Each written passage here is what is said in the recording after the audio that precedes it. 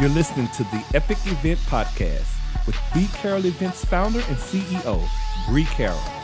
A show that breaks down how strategic experiences with purpose, impact, and community help you hit your business goals. Now, here she is, Bree. Hello, and welcome to the Epic Event Podcast. This is your host, Bree Carroll, here with another Epic Q&A day. If you are a first-time listener, welcome. We are so grateful to have you here. If you are an OG listener, listen, we absolutely are grateful for you too. Here is what you need to know about this podcast. We are all about celebrating and sharing and encouraging and giving tips around epic events. Epic for us stands for experiences with purpose, impact, and community. That is the secret sauce to take your event to the next level. And in this particular episode, we are answering questions from you.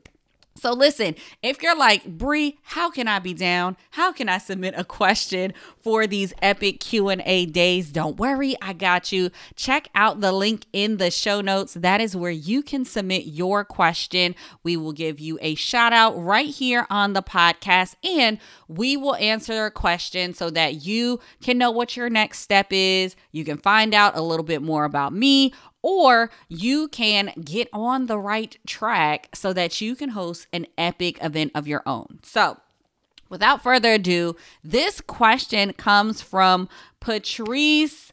Shout out to PBJ. Look, I was about to read it all out. Listen, this is Dr. PBJ coming to us. Show her some love in social media, in these internet streets.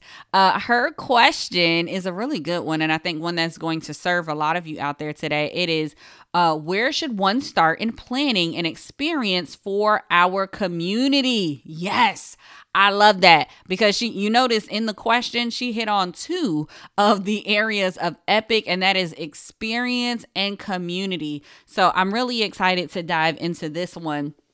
And really, her question is around starting. So we're just going to focus on that because I have tons to say about experiences for your community. But where should you start? And I would say the place that you start is by asking your community.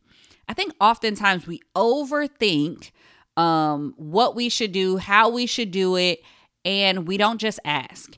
And really, especially if you're serving a body of people, a group of people, a community that you have cultivated, they already are bought into the message. They're bought into your program, your practice, the steps that you've laid out, the method that you have. And they want to continue to go down this journey that you were designing for them. And an experience or an event can be a means of continuing that journey of working with you. So I would really start by asking that community what they need. What would they like? And there's nothing wrong with putting out maybe a poll. Maybe you have some thoughts on your heart, right? That or some ideas around what this experience could look like.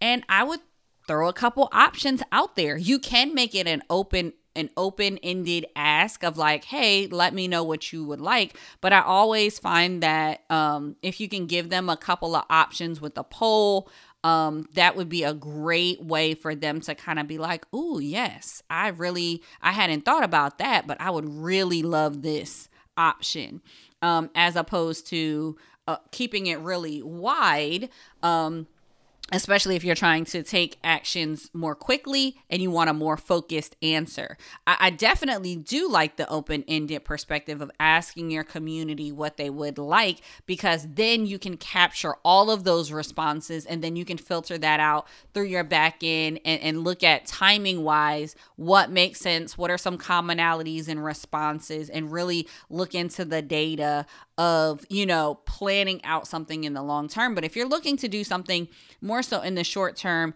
narrowing down maybe with 4 options, asking the community via a poll. It can be on social media, it can be in your private group, it can be in an email that you send out, and you really personalize and ask, what experience would you want to participate in as we are thinking about planning this? So that is where I would really start, Dr. PBJ. I'm not going to go too much further into it on this particular Epic Q&A, but I think this is a good one to maybe circle back with to talk about different experiences that really can support your community. And the reason why I'm not going to go too far into it is just because it really depends on the strategy, and it also depends on the responses that your members give back to you. So what I mean by that is, if you are like, what is the purpose or the goal behind the experience helps inform the type of community event that you may want to have.